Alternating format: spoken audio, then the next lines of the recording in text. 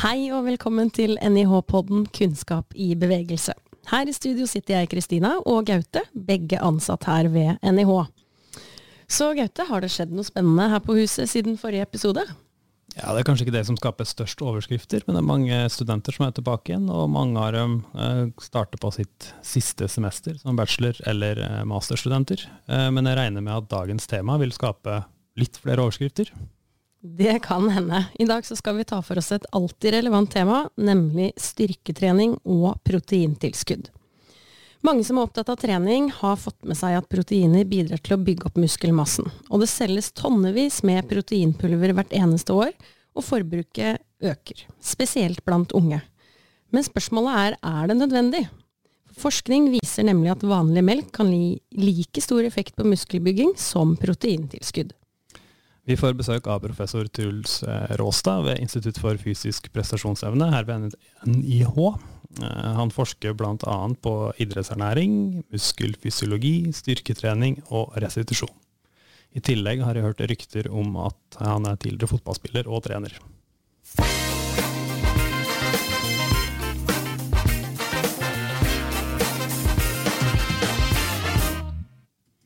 Velkommen til deg, Truls. Tusen takk. Kan du fortelle litt om deg selv og din forskningsbakgrunn, og da spesielt med hensyn til dagens tema?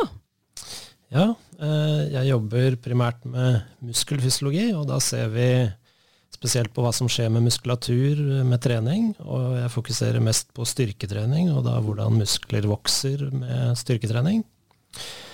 Og en viktig faktor å ha med alltid når man ser på de tilpasninger som skjer i muskulatur med trening, er hvordan kostholdet spiller inn på den effekten treningen har. Og når vi snakker om muskelvekst og styrketrening, så er proteiner en viktig del av det. Så en del av de prosjektene vi har kjørt, så har vi rett og slett sett på hvor mye protein man trenger, hva slags type protein og så videre. Både for utøvere, mosjonister og også et spesielt fokus på eldre. Jeg blir stadig vekk fortalt at når jeg trener styrke, så trenger jeg ekstra proteiner. Men altså, når vi trener styrke, hva er det som skjer med musklene våre, og hvilken rolle spiller proteiner? Ja, det vi kan slå fast med en gang i hvert fall, er at du trenger proteiner. Og det som skjer når du skal få en muskel til å vokse ved styrketrening, er at du må få mer proteiner inn i hver enkelt muskelfiber, hver enkelt muskelcelle. Og de proteinene de bygges opp av små byggesteiner som kalles aminosyrer. Og vi må ha nok sånne byggesteiner da, tilgjengelig i muskelen når vi trener, for at den prosessen skal skje raskt nok til at vi over tid bygger mer protein inn i musklene. Og det er den måten musklene vokser på. Så hvis jeg da trener styrke 2 ganger i uka, kanskje 3 ganger i uka, og så ønsker jeg å bli litt større og få litt mer definert kropp, som man sier på folkemunne, hvor mye proteiner trenger jeg da? Ja, det er ikke ett enkelt svar på det, fordi det vi ser er at hvor mye protein du trenger er direkte avhengig av hvor mye du trener. Og årsaken til det er at noe av det proteinet som vi spiser, det brukes til energi. En gitt andel, gjerne en 10-15% av proteinet du spiser, brukes til energi. Og den delen da av protein som brukes til energi vil være direkte avhengig av total energiforbruket ditt, som er avhengig av hvor mye du trener. Så det vi ser er at de som er typisk mosjonister, de har et større proteinbehov enn de som ikke trener. De trenger kanskje 1,2 til 1,6 gram protein per kilo kroppsvekt per dag. De som trener mye hver dag, kanskje noen timer hver dag, kan trenge opp til 2 gram protein per kilo kroppsvekt per dag. Så vi ser at det er et økt behov ved hvor mye du trener, men det som vi kan komme tilbake til er at så lenge du spiser god mat med gode proteinkilder, så følger da proteininntaket ganske godt det energiinntaket du må ha. Jeg lurer litt på, hvis vi ser på da proteiner, fett, karbohydrater, som er de 3 store næringsstoffene, hva er det spesifikt proteiner gjør i muskulaturen som gjør at det kan bidra til muskelvekst? Altså de du nevner er de 3 energigivende næringsstoffene.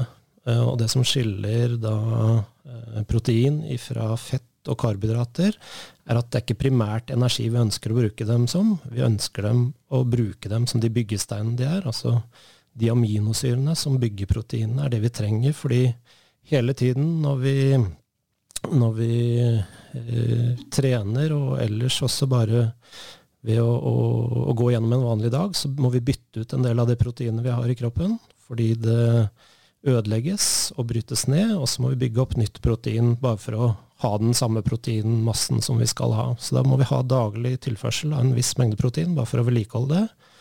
Og i tillegg da, hvis vi ønsker å bygge mer muskler, så må vi sørge for at vi får mer protein inn enn det vi taper hver dag. Og da trenger vi litt ekstra protein for å ha de byggesteinene, de aminosyrene, til å få den muskelveksten som vi da ønsker. Må jeg få det ekstra proteinet i kroppen med en gang? Jeg hører stadig vekk kommentatorer som sier at nå må de skifte og få seg noe å spise. Ja, jeg tror det er en av de mytene som vi kan avlive her i dag. Men det er helt riktig som du sier, hvis du går inn på nettsider, på blogger og så videre, så er det veldig mye fokus på at du må ha de enten under økta, eller gjerne rett etter økta, for det er da musklene er mest mottagelige for å bygge nye proteiner. Men det man har sett er at den mottageligheten i muskulaturen etter en treningsøkt, den varer i mange timer. Den ser ut faktisk som den varer et par dager etter at du har gjort en tøff styrkeøkt.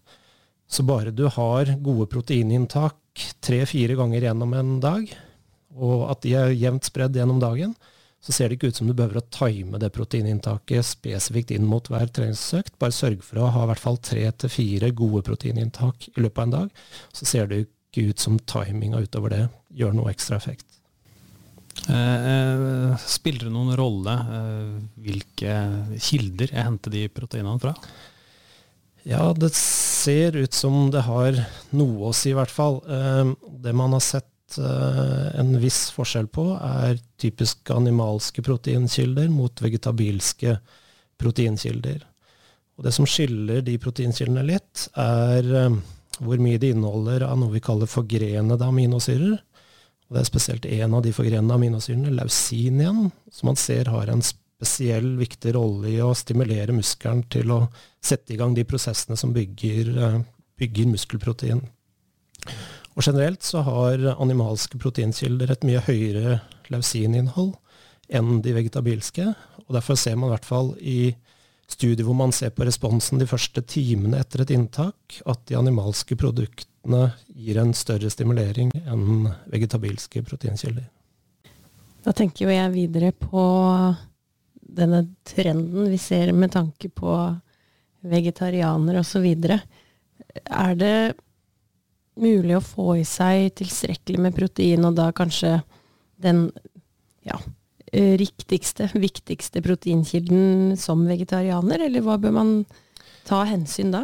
Det er litt vanskelig nå å si om det er mulig å få i seg tilstrekkelig. Det vi kan si er at det er i hvert fall mye mer utfordrende å få i seg nok protein, og spesielt nok protein med den høye kvaliteten med de her forgrenede aminosyrene. Så min anbefaling, i hvert fall hvis man primært har et mål om å bygge muskler, så er det å ikke gå for et rent vegansk kosthold. Heller ha det blandingskostholdet hvor man sikrer de gode kildene til protein, hvor man har et ganske høyt innhold av de forgrenede aminosyrene. Men er det sånn at skal vi tro markedsføring i hvert fall, så bør jeg få proteiner fra proteintilskudd og ikke mat? Fungerer proteiner fra proteintilskudd bedre enn vanlig mat? Nei, det er jo, de er bygd opp av det samme. Det er de aminosyrene som er i proteintilskudd som vi også finner i vanlige matvarer. Men det man har sett i noen av de her akuttforsøkene som jeg snakker om, altså hvor du følger stimulering av muskulaturen de første timene etter inntak, så er det jo noen produkter som ser ut til å gi en litt raskere stimulering enn andre produkter.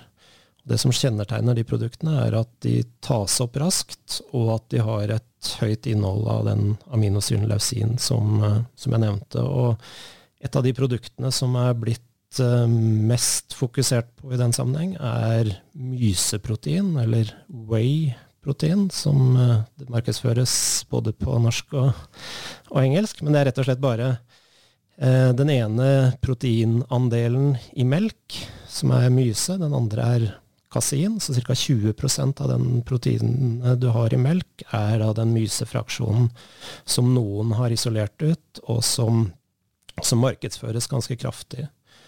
Og grunnen igjen til at da myse har blitt så populært og så fokusert, at det tas opp veldig raskt, mye raskere enn kaseindelen blant annet, og det inneholder også veldig mye av de forgrenede aminosyrene og lausin. Så hvis du ser på stimuleringen av muskulatur bare de første 3 timene etter et inntak, så ser man at sånne myseprodukter gir en høyere stimulering enn melk blant annet, fordi det også inneholder en kasein som tar litt lengre tid.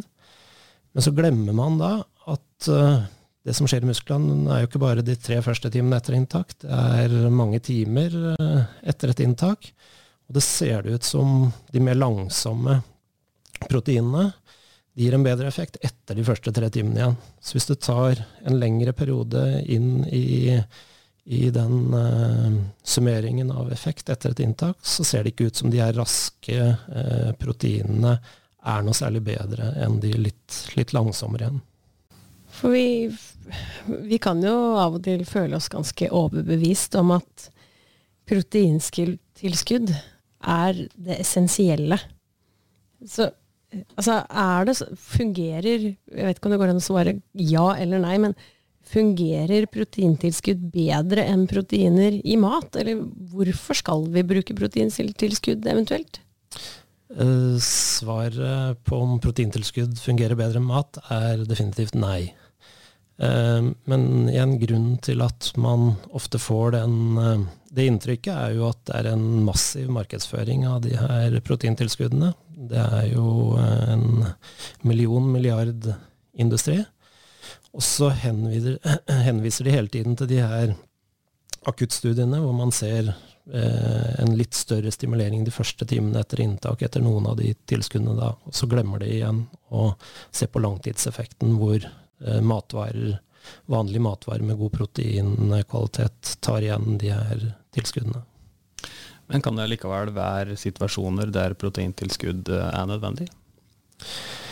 Det kan i hvert fall være situasjoner hvor det kan være en god strategi å bruke proteintilskudd. En av de gruppene vi har jobbet mye med jo blant annet eldre som begynner å få liten muskelmasse, dårlig appetitt og så videre, så de har problemer med å få i seg både nok energi og næringsstoffer generelt, og i hvert fall i en rehabiliteringsfase hvor de skal bygge seg opp, så kan det være en effektiv strategi å gi noe proteintilskudd i tillegg til den vanlige kosten for å sikre at de får i seg både nok protein og nok energi. For idrettsutøvere så kan det være situasjoner hvor det et enkelt måltid å få i seg, men det finnes også mange andre gode matvarer med godt proteininnhold som også enkle å få i seg under trening og konkurranser som type sjokolademelk og så videre. Jeg tenker jo tilbake på min egen ungdom, hvor man kanskje jobbet en del ved siden av studier, og ja, det var rett og slett lettere å ta seg en proteinbar eller en proteinshake enn å begynne å tenke på hva mat inneholdt og hvordan du skal få i deg tilstrekkelig med proteiner. Har du mulighet til å gi noen praktiske eksempler da, på en dag? Si hvis jeg veier 80 kilo, så trener jeg ganske mye, så trenger jeg kanskje 2 gram per kilo kroppsvekt. Da jeg oppe i 200 gram per dag. Og hvis jeg da skal spise vanlige matvarer og ikke noe tilskudd, hvor enkelt kan det gjøres, eller hvor mange glass melk, brødskive med gulost, eller ja. For å få i deg det en ting til vi kan dra inn i bildet da, og det ser ut som det lurt å få i seg i hvert fall en 20 gram protein med god kvalitet i hvert måltid også, for å få en maksimal stimulering i muskulaturen av hvert enkelt måltid, i tillegg til da hvor mye du skal ha i deg totalt i løpet av en dag. Så av melk så må du opp i ca. 6 desiliter for å få i deg rundt 20 gram, og det da for mange en 3 glass melk omtrent. Men du drikker jo gjerne ikke bare melk til et måltid, du spiser litt. Så har du et brødmåltid for eksempel, så hvis du har brødskive med skinke og ost på for eksempel, sammen med et par glass melk, så er du godt innenfor. Til lunsj, så lenge du har en god proteinkilde, enten i pålegget til brød, eller om det er varm mat med gode kilder fra kjøtt, fisk, egg og så videre, i tillegg til litt drikke, så får du et godt proteininntak. Middag er som regel det måltidet de fleste får i seg mest protein, for da har man som regel alltid en god proteinkilde i kjøtt, fisk eller andre produkter. Og så kan det være, altså det som er utfordringen i noens kosthold er frokost og kveldsmat, og i hvert fall hvis man ikke drikker melk, og ikke har noe proteinrikt pålegg på brødskivene, så kan det være en utfordring der for noen. Det er litt aldersforskjell på folk her, for proteinbarer og energidrikker og sånn fanns ikke når jeg var liten. Men kan det være skadelig å få i seg for mye proteintilskudd? Det ser ikke ut som det er skadelig å spise mye protein, og heller ikke da tilskuddene i seg selv. Det er gjort noen studier hvor man har prøvd å se på leverfunksjon og nyrefunksjon blant annet, for det er det man har vært redd for, fordi det må være en ekstra omsetning av proteiner i lever og en ekstra utskillelse av nitrogen i nyrene blant annet når man spiser mye protein, men selv personer som spiser veldig mye protein over lang tid, så ser man ikke at det har noen negativ effekt på nyre- og leverfunksjon. Det man eventuelt skal være oppmerksom på er at hvis du erstatter veldig mange vanlige matvarer med proteintilskudd, så kan du få en mye dårligere kvalitet på kostholdet ditt enn du ellers ville hatt. Fordi de fleste proteintilskuddene de inneholder svært lite av andre næringsstoffer enn protein og en del energi. Så du fyller opp med ganske mye energi uten å få i deg vitaminer og en del mineraler som du er avhengig av å få fra andre matvarer. Så hvis du bytter ut veldig mange matvarer med proteintilskudd, så kan du få i deg for lite av en del næringsstoffer. Litt som en sånn hurtigmat-hamburger? Ja, det blir litt på samme måten. Fordi du konsentrerer deler av næringsstoffene i et produkt, og da er det vanskelig å fylle opp med de som ikke er i det samme produktet. Hvis jeg for eksempel da spiser normalt, får i meg nok protein, men tar i tillegg en proteinshake for å forsikre meg om at nå får jeg meg nok protein, kan det nesten være motvirke? Hva skjer hvis jeg får mer da enn de 2 gramma per kilo kroppsvekt? Så jeg plutselig har 100 gram ekstra. Er det noen positiv virkning, eller? I det store og det hele så ser det ikke ut som det har så veldig stor effekt på muskelveksten din. Det eneste som skjer når du spiser for mye protein enn det du kan nytte i deg, er at du skiller ut mer nitrogen, og det kommer stort sett ut gjennom urinen, så du tisser ut mer nitrogen, som er den viktige delen av proteinet da, som du ikke har i de andre næringsstoffene. Men det som kan ha en betydning er energibalansen din. Altså hvis du er i energibalanse, så at du er i en stabil kroppsvekt uten å ta den proteinshaken, men så legger til proteinshaken oppå det igjen, så vil jo det føre til at du er i en positiv energibalanse, og da vil du gå opp i vekt, og i hvert fall så lenge du har metta det du kan i forhold til å få proteiner inn i muskulaturen, så vil den ekstra vektoppgangen da, fordi at du er i en positiv energibalanse, fører til at du legger på deg mer fett da, som ikke i alle tilfeller i hvert fall er ønskelig. Det snakket vi også kort om i en tidligere episode med at man kanskje ønsker å gå ned i vekt, og så har du trent, men føler deg litt fornøyd med deg selv, så du tar med deg en shake fra hylla på treningssenter eller i butikken. Men da vil det jo nesten kanskje virke mot sin hensikt da. Ja, du får i hvert fall den ekstra energien, og så kommer det an på deg hvordan totale energiregnskapet ditt er, om det fører til at du kommer i en positiv energibalanse. Hvis jeg ikke får i meg nok protein da, vil jeg få muskelsvinn, eller? Ja, det som er helt essensielt for kroppen vår er at den har nok av de essensielle aminosyrene, altså de som vi ikke kan lage i tilstrekkelig grad selv, til å holde i gang alle de viktige funksjonene vi har i kroppen. Og muskler, altså den totale muskelmassen, det er ikke en prioritert oppgave for kroppen vår. Altså hvis vi over tid spiser for lite av de essensielle aminosyrene, sånn at vi får for lite til å holde leveren i gang, nyrene i gang, hjertet i gang, så vil vi bryte ned proteiner, for da frigjør vi de aminosyrene fra muskelproteinet spesielt, for der har vi, det er det største, vi har i utgangspunktet ikke noe lager av protein, fordi alt er funksjonelt, men det vi kan bryte ned for å få aminosyrer tilgjengelig er muskelmasse stort sett. Så hvis du mangler en eller to eller flere essensielle aminosyrer som gjør at proteinsyntesen stopper i noen viktigere organer, så må vi bryte ned muskler for å frigjøre de, sånn at vi kan opprettholde den viktigste livsnødvendige funksjonen, og da vil vi miste muskler. Så hvis jeg forstår deg riktig nå da, så handler det egentlig om å tenke enkelt, akkurat som Rema 1000, og følge statens anbefalinger når det gjelder kosthold. Ja, for da har du i hvert fall anbefalinger om et variert kosthold som også inneholder veldig gode proteinkilder. Og som jeg sa tidligere i podcasten, altså så lenge du har 3-4 gode proteinkilder i de måltidene du har gjennom en dag, så skal det veldig mye til for at du ikke får i deg nok protein. Hva er dine topp 3 proteinkilder? Ja, jeg er glad i melk. Så jeg har melk i hvert fall til 2 eller 3 måltider om dagen. Og så tenker jeg egentlig ikke så mye på protein når jeg spiser utover det, men jeg har alltid noe ost eller kjøttpålegg også på brødskiva, og til middag så er det alltid kjøtt- eller fiskeprodukt som gjør at jeg, uten at jeg har alt for stort energiinntak, så har jeg et proteininntak på tett opp til 2 gram per kilo kroppsvekt per dag. Det er ofte sånn at forskningsresultater kan brukes i ulike retninger, alt ettersom hvilke studier. Det betyr da store oversiktsartikler som viser at proteintilskudd faktisk har en effekt, eller kan ha en effekt.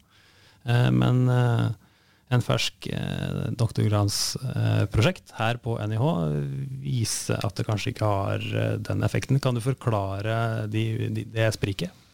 Ja, jeg kan begynne å si litt om de store oversiktsartiklene, for det kom 3 ganske ferske oversiktsartikler nå som viser omtrent det samme.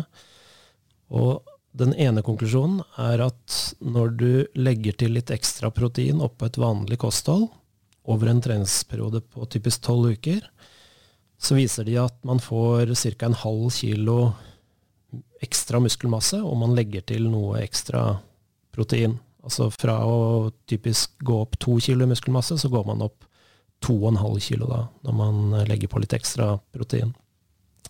Og det er jo fort gjort å tenke da at det er proteintilskudd i seg selv som gir den ekstra effekten.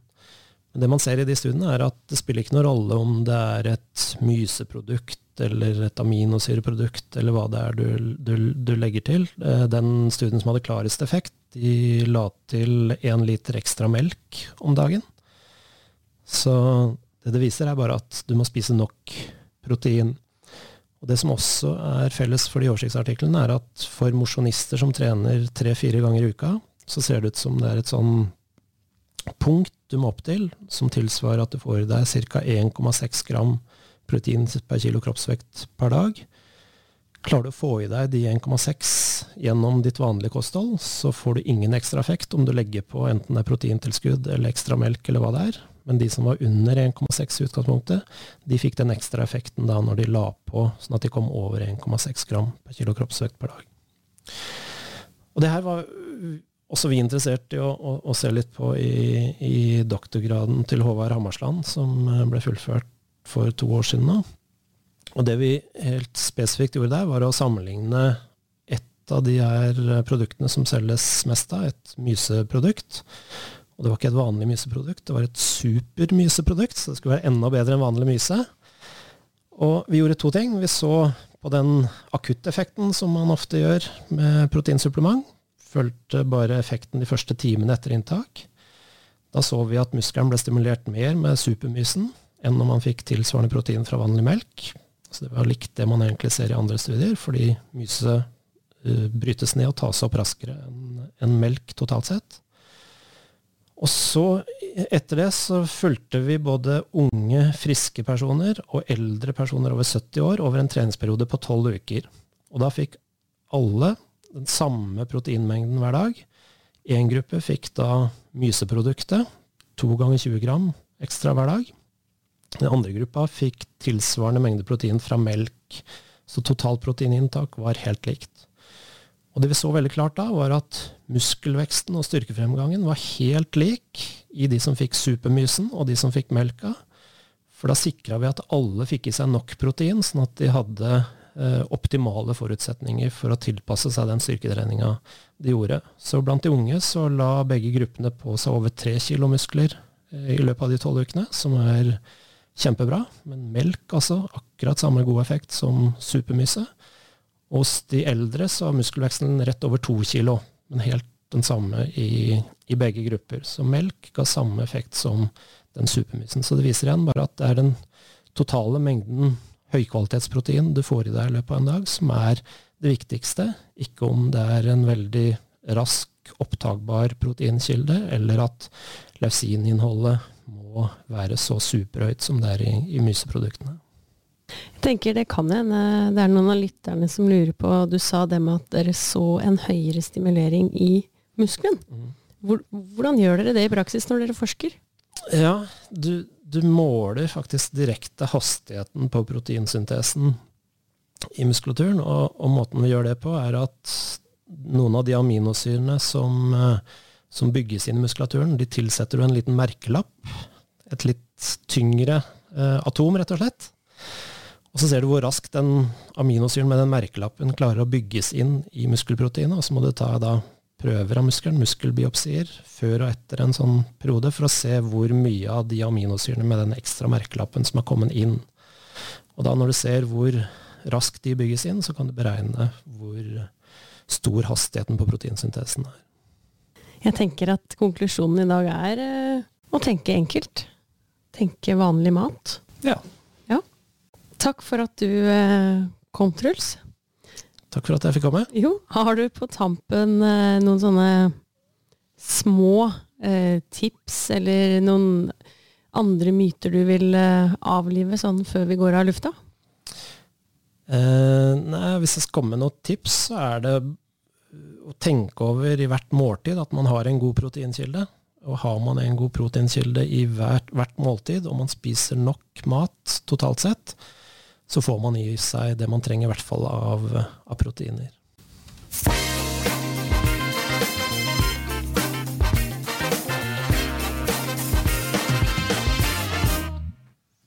Her var det mye å ta med seg, og flere myter som ble avlivet. Ja, og det også litt hensikten med denne podcasten.